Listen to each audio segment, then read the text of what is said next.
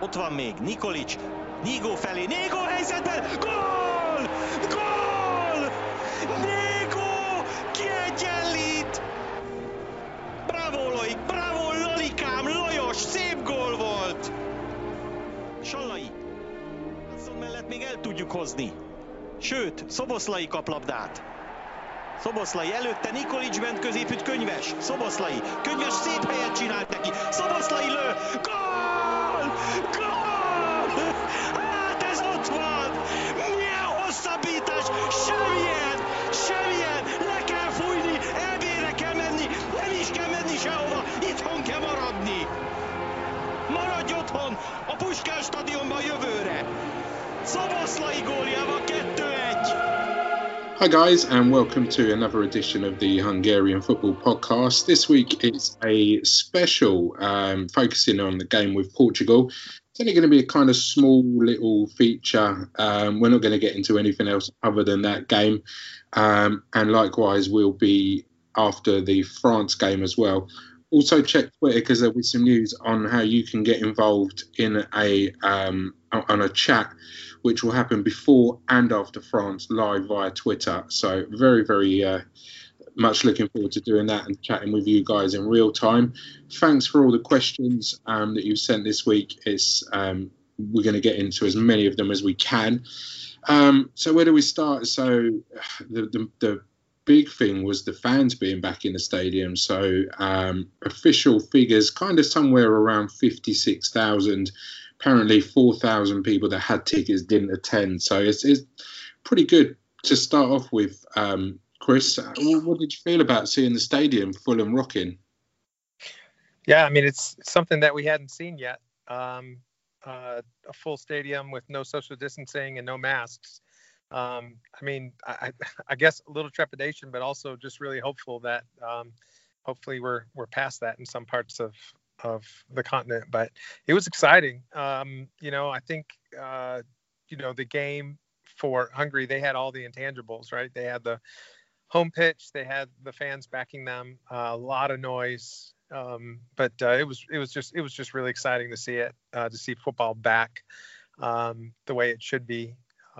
It was a good game, I think. I know we'll talk more about that and get into some more depth, but just off the top of my head, for me, I think just watching that just gives you chills again, doesn't it? To watch the players come out and hear the fans. I think there were even some of the players that had mentioned that it was just so completely different after almost 2 years of it not being there.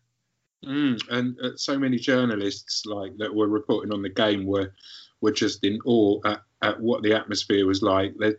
Obviously people have waited years to get back into this full stadiums, and yeah, they were all so complimentary of how well the fans were, how the ultras made the atmosphere incredible.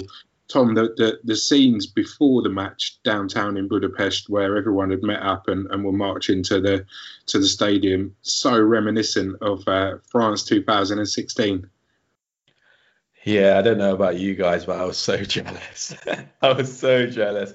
I thought, oh my God, how amazing would it be to be there today? Because I imagine the whole city would have been rocking. Like, it wouldn't have just been like a few streets. It would be everywhere. I reckon you walked everywhere. Like, there was fan parks all over the city. I imagine every bar was completely packed. It looked unbelievable through the photos and videos that we saw across Twitter. Like, one of my mates who works for Copper 90 was DMing me saying, oh, we need to make a video of this. Have you got any great videos that we can see to put into a compilation? It was extraordinary. And obviously, yeah, not just Hungarians buying into it, pretty much the whole of Europe, and like you say, put journalists from around the world were watching on with envy as well. Unbelievable showcase for what Hungarian football is at its best, to be honest. That is one of the things that we love about it, isn't it? We don't always love the football on the pitch all the time. It's not always the greatest, but our fans always represent, and our fans, up there with the greatest for sure. Huge shout out to the Carpathian Brigade. Excellent tifo before the game, and just non-stop again throughout. Like you said, it's absolutely phenomenal stuff. Unfortunately, football comes along and spoils it somewhere along the line. We did great, Tom, until we got to minute number 84, and it all kind of caved in on us. To be honest, I thought it was shit. I think we should be going toe to toe with these teams. I don't know why we didn't attack them from the start. Is there any belief in this side that we can actually win the tournament? Obviously, I'm joking, but like I have seen some reaction like that on Twitter, and I just can't believe my eyes, to be honest. Like, we took the European champions who have got riches beyond our wildest dreams. One player who won Premier League Player of the Season last year, Bruno Fernandes as well, who was one of the better players in the Premier League last season. We kept him pretty much quiet for the whole game, apart from a great effort where Gulacsi made a great save. Ronaldo was pretty anonymous throughout the game, and then obviously pops up at the end as we were kind of melting a little bit after they scored their first goal. But yeah, to be honest and to be serious, I thought we were absolutely outstanding. I thought we started the game quite nervously, actually. I think that was partly to do with the crowd, to be fair. Like, those players, how often would they have played in front of that kind of rocking stadium in their careers, never mind over the past couple of years? Like, you think even to someone like Attila Zolai at a club like Fenerbahce, he's not played in front of the Fenerbahce crowd. He will play in front of those kind of atmospheres going forward, but he hasn't yet. And like players like Schaefer, Kleinheisler, Nodge, like, they've played in big games, but they've never played in an atmosphere like that. I don't think Odom Zolai would have done.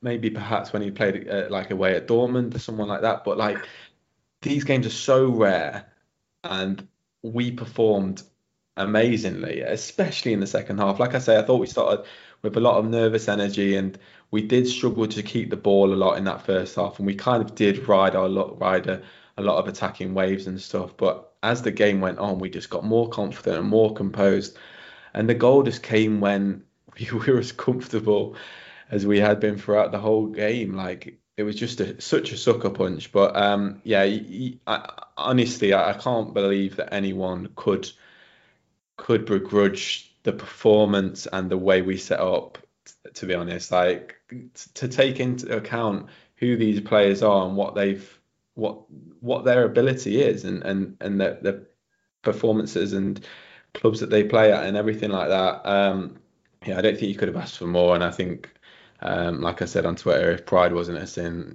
you would be proud of these guys 100%.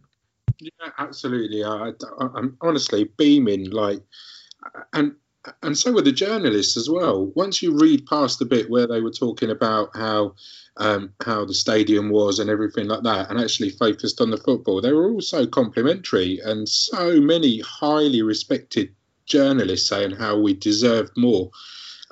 And a lot of these journalists, Chris, were picking out the man who for me is an absolute legend, Adam Zalai, doing a thankless task up front against this Portugal team. He was just a man mountain, Chris. Yeah, I mean, I agree with Tom. Just in terms of a team effort, it was outstanding. And I'll get to Zalai in a minute, but I just wanted to make a note saying it was 5 years ago when I first got interested in Hungarian football because of the Euros, and watching this team kind of with no expectations do so well. And I really kind of entered into this game with a much lighter expectations because of obviously the group that Hungary is in and the teams that they're playing. But watching them come together and play as well as they did in that first half, when they really had zero opportunities, but just kept repelling chance after chance after chance, and seeing someone like Zalai, both Adam and Attila, honestly, on both sides, just really marking well, playing very strongly, turning dangerous situations away, was amazing. Obviously, as Tom mentioned, Portugal just has an embarrassment of riches to kind of throw at us, and I feel like they probably could have gone ahead at least a couple of times right before the end of that first half.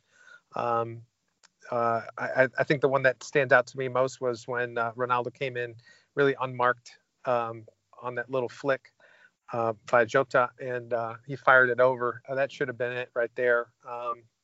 There was the other one by Jota where he turned around and took that shot, and Gulácsi just happened to be at the right place at the right time. So there was a couple, I think, where you could kind of see that they had broken us down. They were starting to play in behind, but just the determination by the entire team. Yeah, Gabby, I think that looking at Salah and just being, I think you mentioned the term man mountain. He just kind of led in that determined effort. But quite honestly though, I look at the entire team and I think they couldn't have done it without the way they've been playing. I don't think that it would be fair to put any expectation on this team and the group that they're in. The fact that they got here to me is a miracle.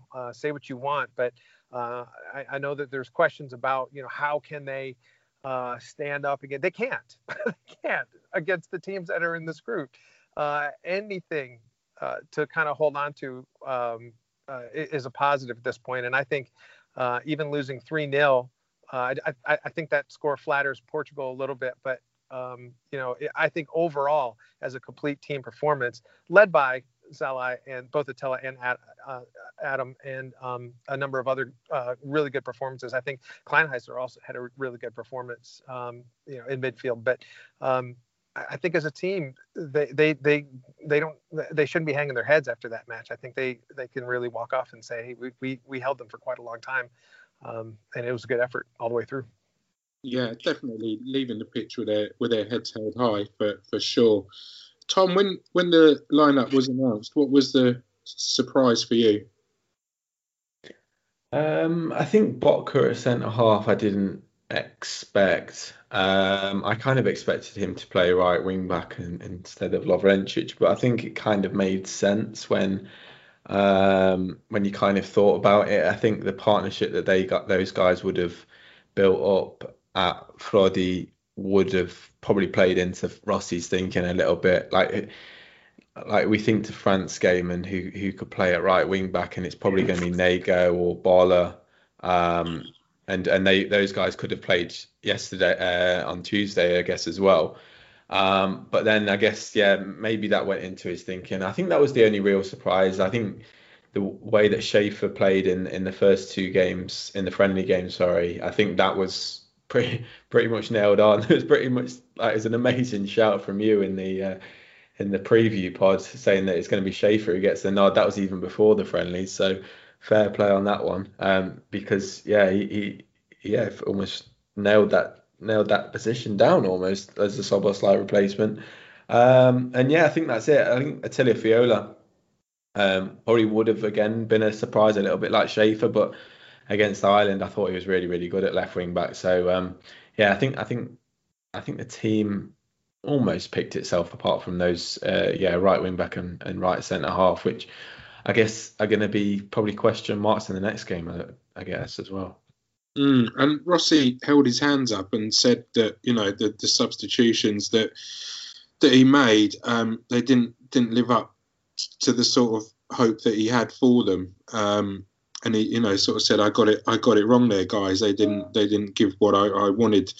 But when he did make those substitutions, we did see Schoen come on and put the ball in the back of the net, albeit offside. But bright spark there.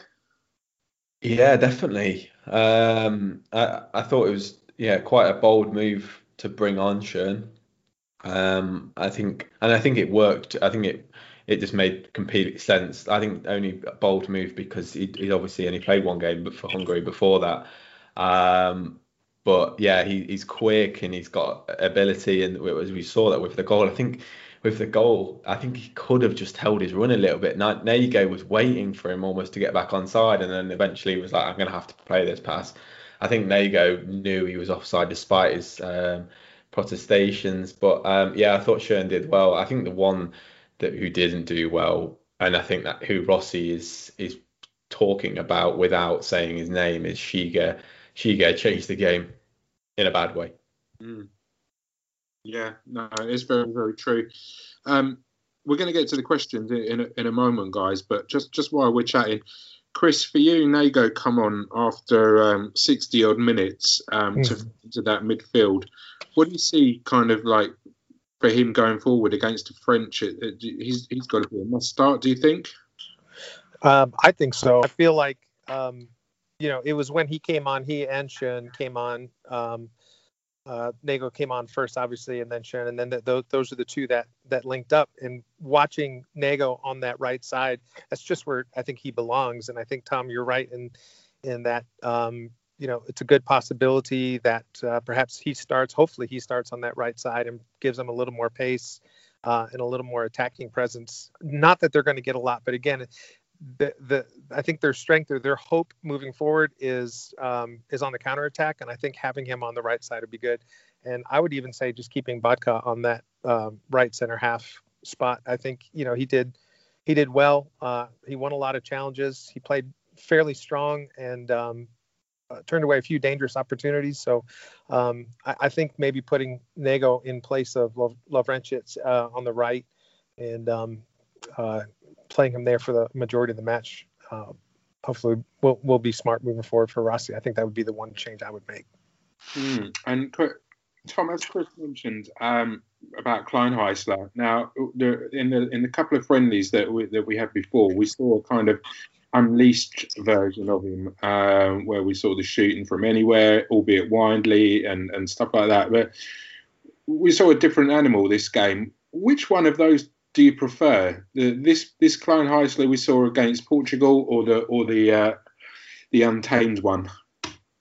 Yeah, I definitely prefer the restrained version. The one against Ireland, I think in particular, was just too mad. He was too mad. Like, I like him for his madness, but that was just he'd gone full Nietzsche when Nietzsche's head blew up and it completely exploded, like full Turing horse. Like, I much prefer restrained Kleinheisler, and that's what we actually saw from him when he came back into the side earlier this year. Like, he was a lot more restrained, and I think maybe in that Ireland game he was maybe told by Rossi, like, let's see if you can be the big man, you can be the guy who can replace Szoboszlai and Korma. But the Kleinheisler, he just couldn't do it, could he? Really, like, he was running around a lot and doing a lot of stuff. He just wasn't doing that much good. Whereas in this game, he was a lot more restrained. But I think also the game, he kind of just had to be more restrained in this game because he couldn't really get into the other team's half. Like, he couldn't really get into Portugal's half because at times we just couldn't really get men up to support Szalai and Szalai up top. And if anyone was going to be that man, it was kind of Schaefer who was shuttling, and Kleinheisler was doing a lot of dirty defensive work. So I think maybe the game just meant that he had to be a bit more restrained, but also that is the better Kleinheisler for sure. Definitely. So Tom, we thought Attila Szalai would have a fantastic summer for us at the Euros and show on the world stage exactly what he's capable of. Heavily linked with a move to Atletico Madrid today, funnily enough. Despite the scoreline being 3-0, a really, really assured performance from him against the top quality side. Yeah, I thought he was awesome. I thought him and Orban were awesome. Whereas, like, I mean, if we look at it hard, light of day, Orban ended up making, well, I suppose it wasn't really a mistake for the goal, was it? But he did make the mistake for the penalty.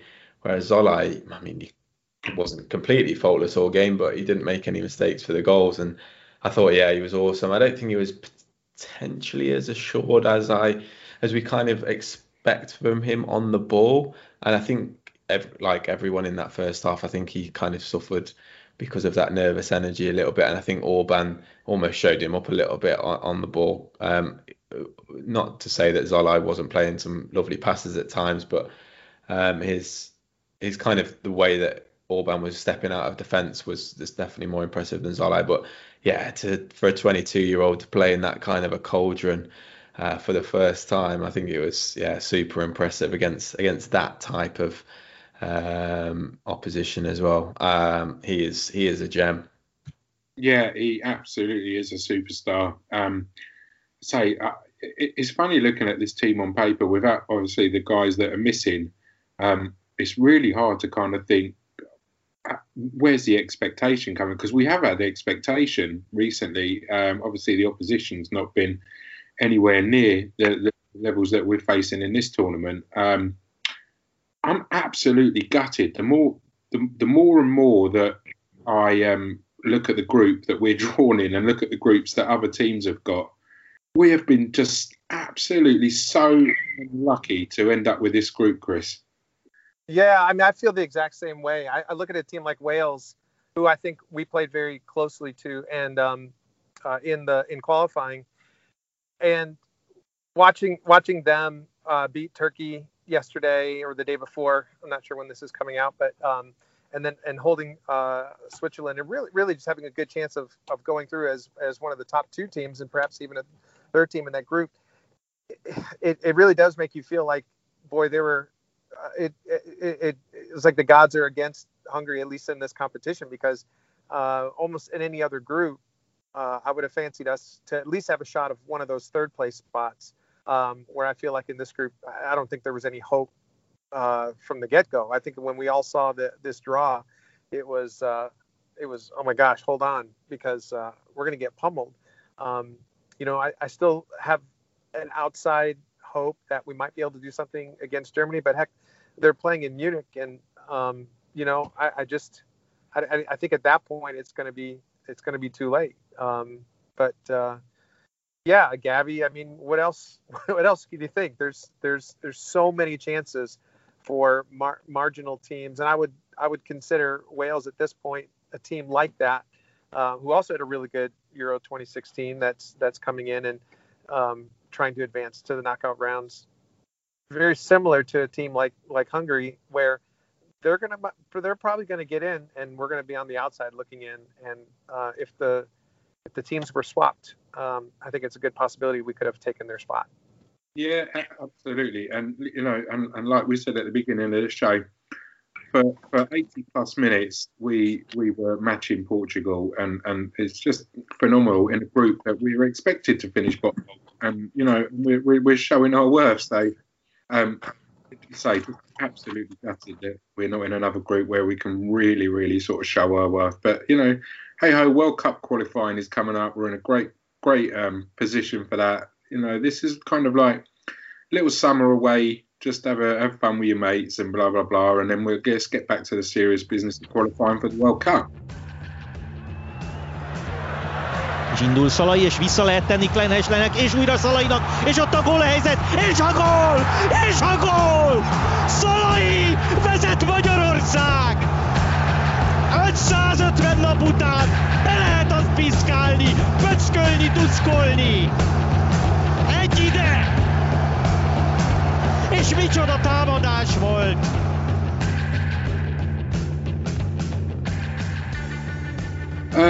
Let's get to you guys. Your questions from you guys. So let's start with Charlie Logan, who's our regular Debrecen fan, who, going back to the substitutions we talked of, he said, should Rossi have made substitutions a little earlier than he did? Should he sub like for like, or change the tactical system to unbalance the other teams? Tom, what do you think? I don't really think so. I think the Nago sub was really good, and I think it was really effective. I think the way that he was progressive with his ball possession and especially his passing, I think actually that's his most underrated quality. Actually, I think it's his best quality, his passing. I think he moves the ball so fast, he turns on it fast. People talk about his athleticism. I almost think that I don't think he actually is as quick as people think he is, but I think his ability on the ball is vastly underrated. And I think when he came on, he was when a ball was being played into him, he was turning on a sixpence and playing us forward. And I don't think it's any coincidence that he was the person who played the ball to Schön. I think the Schön sub for Charlie was really good as well. I think the only one that really let us down was Shiga. Like he was just shocking, like shocking. What you get with Shiga, and I think I said about it before, on the ball he isn't great, but usually defensively you get a bit out of him, and he has played Champions League like this season, so you would expect him to do a good job. But yeah, he was just shocking. Whether the subs could have come earlier, I don't really think so. I just think we've got such a lack of depth that it's tough to make subs early because like the team who's starting, someone like well, you think to the spine, Zolai, Sholai, Klein, Heisler, Nodge, Attila Zolai, Orban. You're not taking any of them out really. Like you might take Klein Heisler out if he's playing a bad game, but we are obviously very limited in midfield options with Soboslai and Kolmar out, and obviously Gozdog's out now as well. So there aren't many options to change in this team. Like left wing back could be an issue, like a potential, but then Kevin Varga and Holland there, who are the options on at left wing back, aren't obviously strong in that position. So I think in an ideal world, yeah, it would be nice to throw out a few interesting subs to change the flow of the game a little bit, but there's just not much for Rossi to do, unfortunately. Absolutely. Big shout out to Kevin McCluskey, who is a Scottish football fan living in Budapest. Big fan of the Hungarian national team as well, I must say, but I'm just putting it that there for context because he doesn't really know too much about football coming from Scotland. Firstly, concerned that the Vasas squad doesn't have any players at the Hungarian championships, that huge second division team that were blatantly promoted by December last year. But he wants to know, Chris, Schürrle's potential, how big is it? And should he start ahead of Shalai against France? No, I don't think so. I mean, I think he came on as the game was getting tired and brought fresh legs in. I think it was a good call by Rossi, and really almost paid off. I mean, I think he brought. I think he brought what was needed at the moment, and I think that was the fulcrum moment of that match. If he would have been a step on side, it could have changed the entire match. So I really feel I'm in agreement with Tom. I don't think there's a whole lot Rossi can do with what he's got. He's limited. You want to have that experience up front, and you want to bring on those young legs later on. And I think he showed in his performance against Portugal that he can come on and he can make a difference. And I think for that to kind of be up his sleeve against France and Germany, I think works better because I think it'll give him a little more space to work in. I think with someone like France, and especially someone like a team like Germany, he's not going to have a lot. He's going to be huffing and puffing by the 60th minute. So I think it's probably best that he stays in that role as a super sub, or at least an impact sub. Great shout. David Dolak on Twitter, Tom says, I felt the team played hard and had a lot of fight in them. I expect more of the same against France. If we can draw with France and beat Germany, I think we are through. How can we create more chances? First half, we didn't have many. Second half was much better. How do we start that earlier? Oh, man, I'm really downbeat about the France game. I know I went into this tournament feeling really optimistic, and I did, but I always was optimistic about Portugal and Germany. I've always been downbeat about the France game. I think stylistically the matchup just does not suit us. I think what we were able to do against Portugal was defend reasonably high. We didn't have to sit like on the edge of our box because, to be honest, Portugal don't have that many runners who could get behind us. And I think when Renato Sanchez came on, that was something that really was a bad thing for us. Not just Renato, but also the other Silva who came on. I think he actually changed the game for Portugal because he was like really direct and wanted to run in behind. They have Jota who does that a little bit, but he's not I mean, he doesn't do it to the same capacity as someone like Kylian Mbappe. So it's like, how do you defend against France? Because like you can't play a low block because they have unbelievable players who can unlock that low block, like Griezmann, like Benzema, like Pogba. Um, and then they've got obviously amazing players to come off the bench. And you can't play high because you've got Mbappe who will absolutely burn us. So I think stylistically we are really going to struggle in this game. I also think the energy, we will have very little, like emotional and physical energy that went into that game against Portugal, and then the blow of losing that game so cruelly. I don't know how they can go again to the same intensity that they did throughout that 90 minutes. I just I don't want to be like really pessimistic about that game, but I'm gonna have to be, because I just don't see how we can get anything from it, like from a tactical or a mental perspective. Like I just don't see how you can get up and play to a level which you rarely ever do. Like those players, again, like I said at the start of the show, like those players rarely ever play at a level like that intensity, that quality, and to be able to get up to that 3.5 days after playing against Portugal, against the world champions. I'm just going to shrug my shoulders and think. I saw a question which said, "Do we take this game off?" Like maybe, and like I feel that I think it's a monumental task, and I think whatever way you set up, it could end badly. Yeah, I guess that's all I got to say. I'm quite pessimistic about this one. Yeah, I think everyone's been very realistic at this. Maybe not so much one we could be proud of at the end. Who knows? I think it's crossed we will be, but yeah, I fear it's France need to get the job done basically against us to get out of the group. So it's just going to be job done, get out of there as fast as possible. Big crowd in Budapest again, yes, but we saw how quiet the crowd can go as soon as the things sort of went against them. So.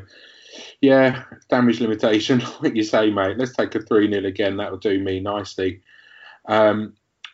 David, Aspiring Bear on Twitter, Chris, has asked, should we keep this same defence for the France game?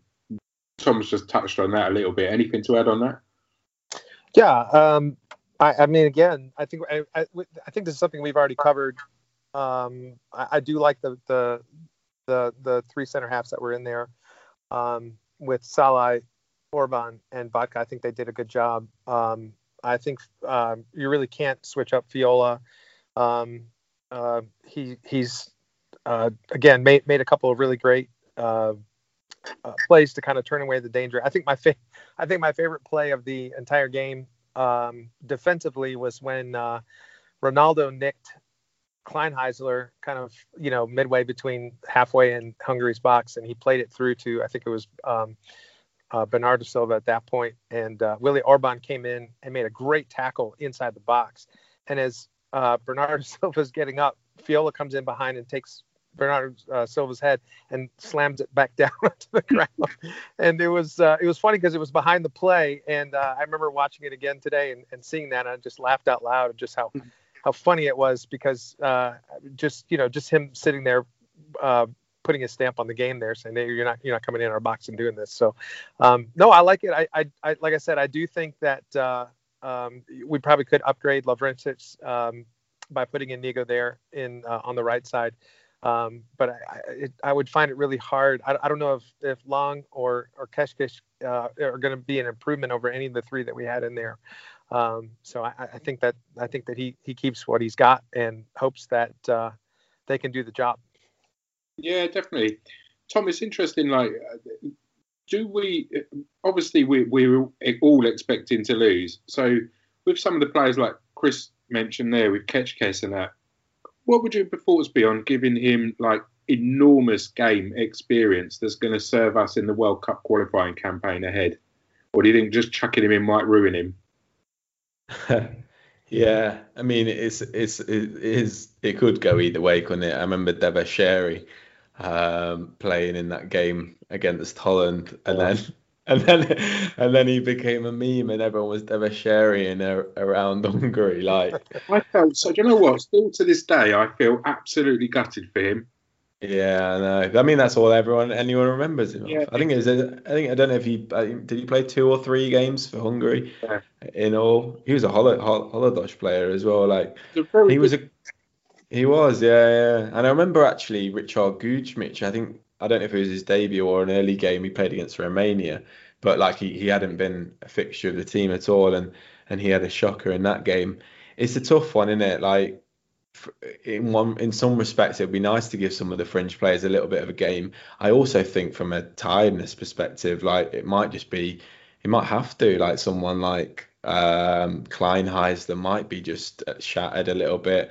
Scholai might be shattered, like he hadn't played much football towards the end of Freiburg, didn't play in any of the 2 warm-up games. So like Schön might have to start, and I know Chris made a good point there.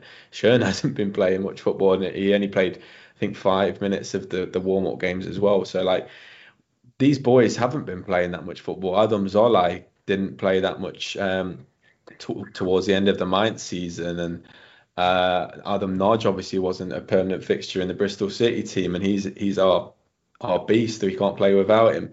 And like I said, like these guys haven't been playing at this level against an intensity like that against a team as amazing as Portugal. The boys are going to be shattered. So I think there are potentials for to swap a few guys out and then swap a few guys in. I know I said that like we haven't got much depth, and that is one of the reasons why you wouldn't want to do that, because there is a bit of a drop off between certain players. But yeah, it's a really tough one for Rossi, because I think in one respect it could be a good idea, in another respect, and if it goes badly, everyone would be like, why the hell did you do that? Like we did really well in the first game. You changed a few things, and now we've lost 7-0 or whatever. But like, yeah, I would not want to be in Rossi's shoes. I mean, the thing, like you said, Gabby, like we were in this group.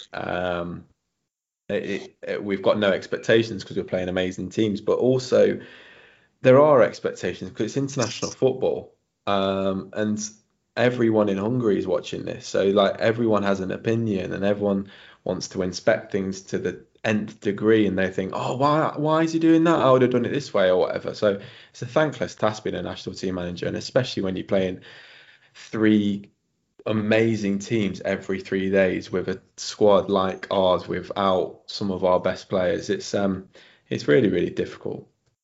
Absolutely. A big shout out to Gail, who, for all those that know her, is the mama of Hungarian football Twitter.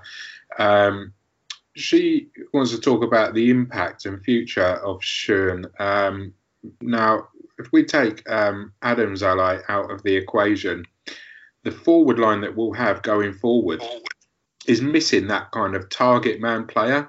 So it's almost like we completely have to tear up the way we play and start again with the strengths that we got. Right. Yeah, no, I agree, Gabby. You really don't have anybody to play that target man who can kind of muscle in and get position in the box. I mean, Janos Hahn is not going to do it. Just kind of looking through here, Nikolic is aged out. I mean, really, who else at this point? Gazdag is really more of an attacking midfielder who is a lot more creative. So yeah, I mean, I think it's going to have to be either a change in their attacking philosophy, their tactics of who do you play and how do you attack, with more lightweight, I guess, more creative, maybe with a little more pace than having somebody up there who can really hold off or battle defenders and create space in the middle. Tom probably would have a better answer to this question, but I definitely think that it's going to have to be a change in the way they approach it, unless there's somebody out there that I'm missing. Yeah. No. Sorry, I agree, and I think also something that probably needs to be looked at as well after this tournament is wing backs. Like I think the formation has been good for Rossi, and obviously it has been good because we've qualified for the Euros and we've put in some good performances. We just don't have any good wing backs, though. So I think again, like you both guys say, like the target man is an issue, but also a wing back as well. Like it's just we're just got nothing there. Yeah, and it's like I say, without Dominic's creativity in midfield as well. What the future will look like with two really pacey forwards up front and only him to provide sort of creativity as such. It's a bit of a worry. But see, Tom, you've put us into pessimist mode already. We're kind It was the question. It was the question. I know. I'm fed up. I'm like, do you know what? Just forget the podcast. We're going to lose every game now going forward. I should have said we're going to beat France. Exactly. We've been upbeat going. The future's so bright. It's unbelievable. And we've not even talked about Shalloy, who didn't even get in the squad as well. So, Lillard Gilsboy, who is a permanent fixture at Hungarian football matches, home and away, has said Nigo to stick to Mbappe as much as possible. He's the only one with the athleticism to be in even the same postcode. What do you think of that, Tom? I don't think anyone in our squad's got the athleticism to be in the same postcode as Mbappe, to be honest. I really don't. I think Nodge is probably our quickest player, but I just don't think he'd get anywhere near. The guy is just, what's that? Is it Roadrunner, that little bird thing? Blue bird. Yes, I can attest to that. I reckon Mbappe would beat him in a race, honestly. Mbappe could run in the air. He's ridiculous. I don't know if you saw him against Hummels the other day. Just absolutely ate him alive. And he gave Hummels is 32. He's put him into retirement. I know Hummels kind of got back. He basically gave a foul away to get the ball. But honestly, I'm terrified. I'd be terrified if I was any of them defenders. But I think Nago is probably the most logical choice. I don't think Nago is the greatest defender in the world, and that's probably a reason why he didn't start that game. But yeah, if anyone's going to catch him, I don't think anyone's going to catch him. But he might get near him a little bit. But I'm sorry to be pessimistic about our chance of marking Mbappe, but he's quite a fine footballer. Yeah, so that's Nigo going to be our Wile Coyote, and Tom will be down in Budapest in the morning to start painting some stadium-looking brick walls for Mbappe to run into with TNT all over the pitch as well. A big shout out to Indy Paul. Indy Paul is a very special guy. Without him, all this couldn't be possible. HungarianFootball.com, etc. So big shout out to you, Paul. Chris is saying Portugal was the opportunity to get through to the next round. How the hell are we going to compete against Germany and France? We showed discipline for 70 minutes. How can we do it for 180 minutes left in the group stage? There's probably a really short answer to that, Paul, but I'll let Chris take it on. Yeah, first shout out to Paul. Hey, Paul, thanks for all your help. How? We're not. That's the short answer. We're just not. There's it's not called a group of death for no reason. And again, I don't want to keep saying the same things that we've been saying this whole podcast, but I will. We're in a really tough group, and as Tom already mentioned, 84 minutes of playing really, really well and getting hammered at the end takes a lot out of a team, and I just don't see it happening. I don't see them getting through, quite honestly. So that's my short answer, guys. Yeah, I think we're all in agreement there. Tom Garafan 29 on Twitter has asked, do you think Rossi sticks with the 5-3-2 the rest of the group stage? Looking at the squad with rotation in mind, we have a lot of wingers that don't really fit the system versus top sides. Yes, that's a good point.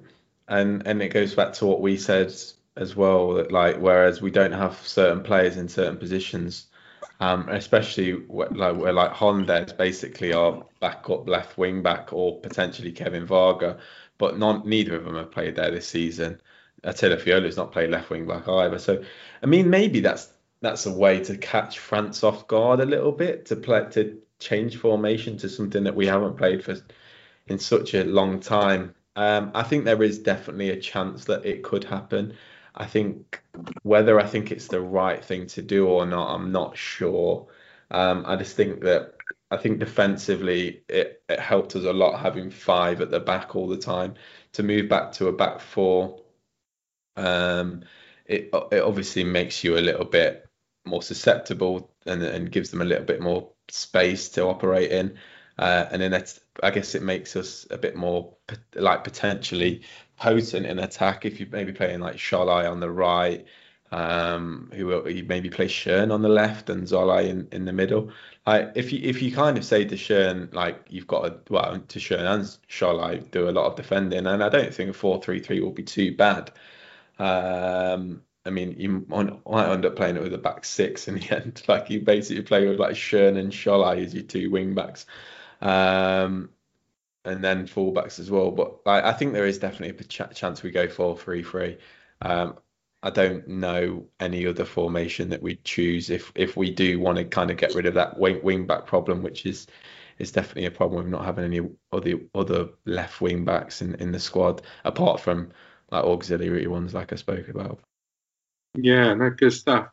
Shout out to Zach. Zach, thanks for your questions. They're fantastic questions. You are right, though. Definitely going to keep those for the end of the of this European Championships. That's some great stuff for us to get into. Thanks for sending them in. The mighty Griezmann Chief now is one of Twitter's most active Hungarian football guys. Why? Who are we starting against France and Germany? Well, we've touched on that, my friend. And what are your thoughts on the Portugal match and why Rossi should have called up Big Norbert to the squad?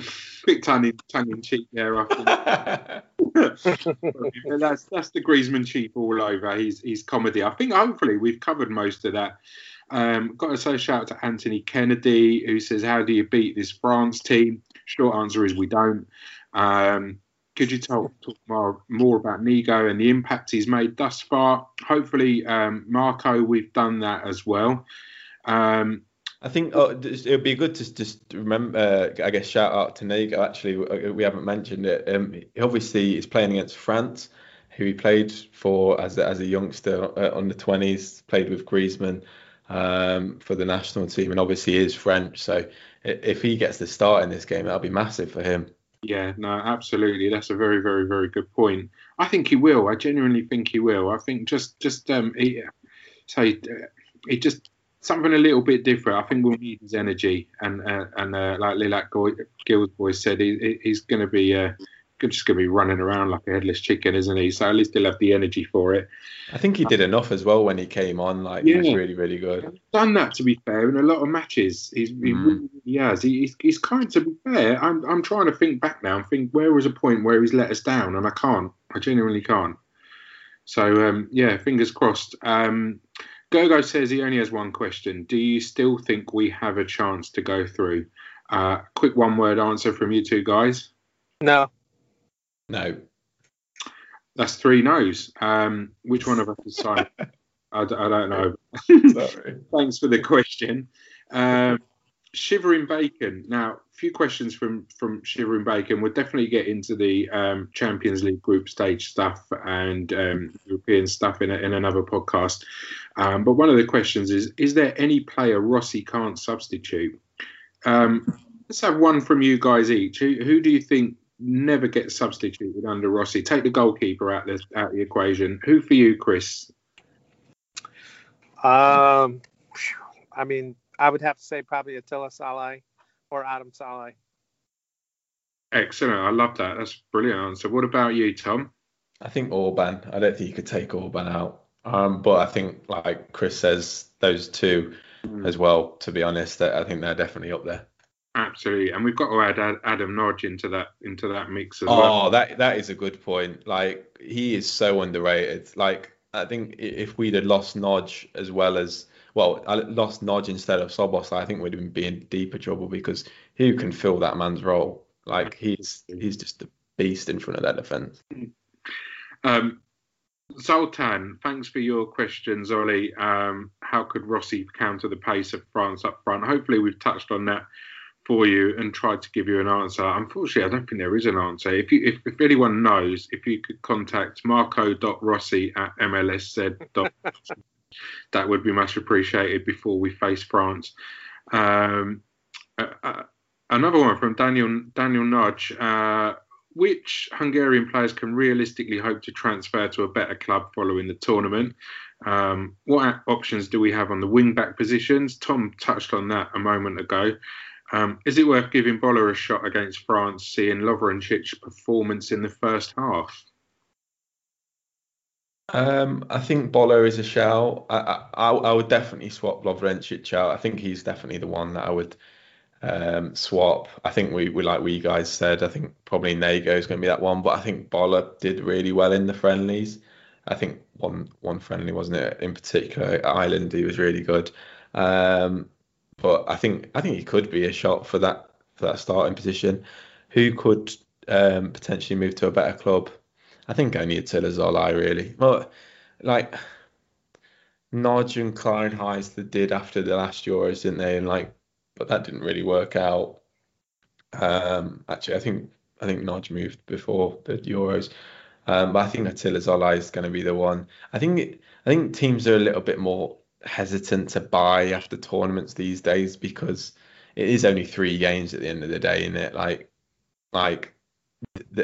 think scouts, if they're going to be looking at games, they should be looking at how they perform at club level and not, I guess, just these 3 games. But I think if Attila Zolai plays 2 more amazing games against such great opposition, I think he's definitely going to be snapped up. Yeah, no, great start. And a shout to Ming Huang as well, who also asked that same questions about which players have a chance to move to the bigger clubs. Thanks for that question as well. Actually, I think, I think your mate Schaefer actually might be a shout as well. For someone playing in Slovakia to play, I think, really well in that first game and in what would be the biggest game of his career. And if he plays a couple of more good games, I think he might have a shout. Yeah, no, absolutely. I think that's probably spot on too. Hey guys, and Gazdag has already made his big move to Philadelphia, so he didn't even have to play a game in the Euros. And Schöne. Yeah. So was it someone? I can't think. There was some weird stat. Although Gazdags had to put out the squad, there was some weird stat about being the first player to. If he would have scored, he would have been the first player from the MLS to score in a European Championship. Yeah, that was Schön, wasn't it? Obviously got his goal disallowed. That's right. Yeah, that's a really weird stat considering the amount of American players that. But it is a weird stat though, isn't it? Because you think that there's been a lot of big players who've played in the MLS, but I guess maybe when they've moved to MLS, I'm thinking like Beckham and Robbie Keane, Henry and stuff. So it's probably they've probably already retired at international level. So I guess you don't get the youngsters really go over there as much. Oh. I mean, it's happening more so these days, but maybe not previously. Tom, sticking with you for a moment, the beautifully named Tony Pepperoni has asked, should Martin Dardai replace Botka in the long term?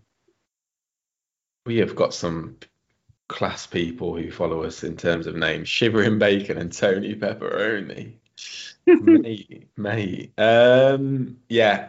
I mean, I think it's just up to Dardai if he wants to play for the team, to be honest, because apparently Rossi asked him before the tournament if he wanted to be in the team, and I think he's kind of leaving his options open, which I mean he would, if he's grown up in Germany his whole life, I think he probably, I guess, grew up dreaming of playing for Germany, and if he went to school there and watched the national team and stuff, you can't begrudge him that. So but at the moment, he is in Hungary watching the games and stuff, and hopefully the atmosphere at the game yesterday and when he was there did enough to hopefully convince him of playing for the national team. But I think 100% he would replace Botka in that team. I mean, is he 19, playing Bundesliga football, first team, and was a crucial member of that squad who kept Hertha Berlin in the Bundesliga.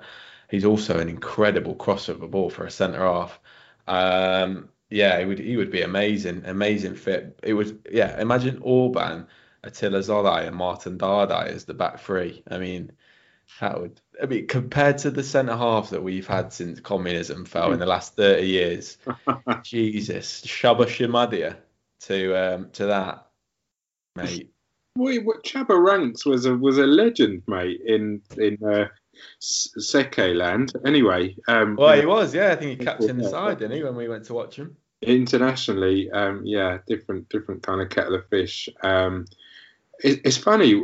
Do you think, Tom, that Germany regret not calling up Willi Orban? Yes. Yeah. I don't know. I don't know if they'd maybe I admit that to them, but I mean, maybe not everyone would agree who listens to the show about this, but I think he's definitely a better defender than Hummels. Definitely. Yeah. And I think Hummels used to be awesome about 5 years ago, but I think he's definitely better than him now. And what is Orban, 25, 26? Mm. And 28 now, isn't he? Yeah. 28, yeah, okay, fair enough. But still a 28-year-old winning, getting in the team of this season in Germany, and he was also Leipzig's best player. It's just phenomenal. And like you say, looking at Hummels and thinking, how on earth is this your best option? Yeah, and they had to bring Hummels back from retirement. Like they were that desperate for him to be back in the team.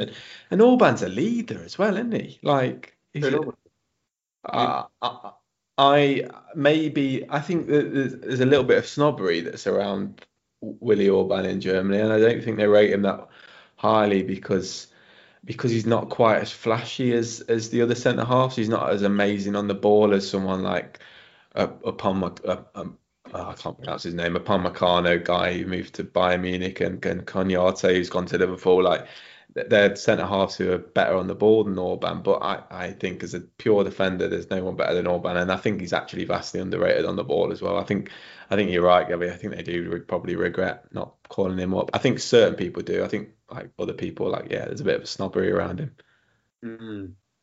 And also the fact that he played for Leipzig for the last 6 years has probably not helped his cause as well, because that must have been pretty much like at the start of their project, really. So yeah, definitely true, definitely. Yeah. Chris, to round out the questions that we've got now, so another one from Shivering Bacon. So all your other ones, Mr. Shivering Bacon, that are about the Champions League, etc., we'll definitely get to in another show, I promise. But this is quite a good one. I like it. It says, should Rossi have known Shigeru would not be able to handle the pressure? After all, he was at fault for all 3 goals. I have a lot of faith in Rossi. I think he's made a lot of really good decisions since he's taken over as the international manager. And I think if he would have thought that he was going to make a poor decision by putting in Shigeru, he wouldn't have done it. I feel like Shigeru has been in other games where he's played very well. He's scored goals. He's looked very sound defensively. There's been other times where he hasn't. But, again, quite honestly, I think it was between him and Thomas Cherry, more than likely, coming in for Kleinheisler at that point. And I think he has probably seen more of Shigeru. I think he's trusted Shigeru in other moments in other games, and not insignificant kind of games either. So no, I don't know. I mean, I don't think so. I really feel like, and I'm a big Shigeru supporter. I like him both at the club level and international level. I think he's done well. He's not a great player, but I think he's put together some good performances. And I think I had seen somewhere that they said that he was kind of on the hook for all 3 goals. I think that second goal where he couldn't get, I guess it was Renato Sanchez or Semedo. Who was it that made that pass in for Rafa Silva before the penalty? Do you all remember who that was? I think it was Renato, but I'm not 100% sure. Yeah, I mean, he had two two chances to really win that ball back, and he just really got shrugged off both times. Looked a lot worse, and it was really the only. I mean, coming in at that point, that was really his only. That whole thing. You had one job, and he didn't do it in this game. But I think it's really unfair to think that that Rossi had better options, in my opinion, and that he should have known better, because I think Shigeru has played, at least serviceably in other games, and I think at that point, for me, it looked like a fairly good substitution. Good stuff as always, guys, and that wraps up the questions for this episode. I forgot to introduce you. How rude at the beginning of the show as well. So I want to say massive thanks to Tom Mortimer and Chris Barrett, who are permanent fixtures here. If you're new listening to this just because it's the Euros or whatever, great to have you on board. We're not normally this bad or good, depending on what way you're looking at it. We're going to be back after the France game to discuss everything in depth. We did say this was going to be a bite-sized version, but we when we get started talking about Hungarian football, it just goes off and we can't stop. Such is the love for it. Stand up, Hungarians. Be proud. This team we've got is amazing, honestly. Look at where we are in the World Cup qualifying. Look at all the games. Look at 80 minutes versus Portugal and tell me you're not proud. And I'll tell you you're an idiot. Take care, guys. We will see you on the next episode very soon. Please look out on Twitter. Follow Tom's account, Magyar Foci Live account, and you'll see that there will be a chance to participate in a live chat before and after the France game via Twitter as well. So definitely look out for those. I've been Gabby Kovac. Great to have you guys all here again, and we'll speak to you very soon.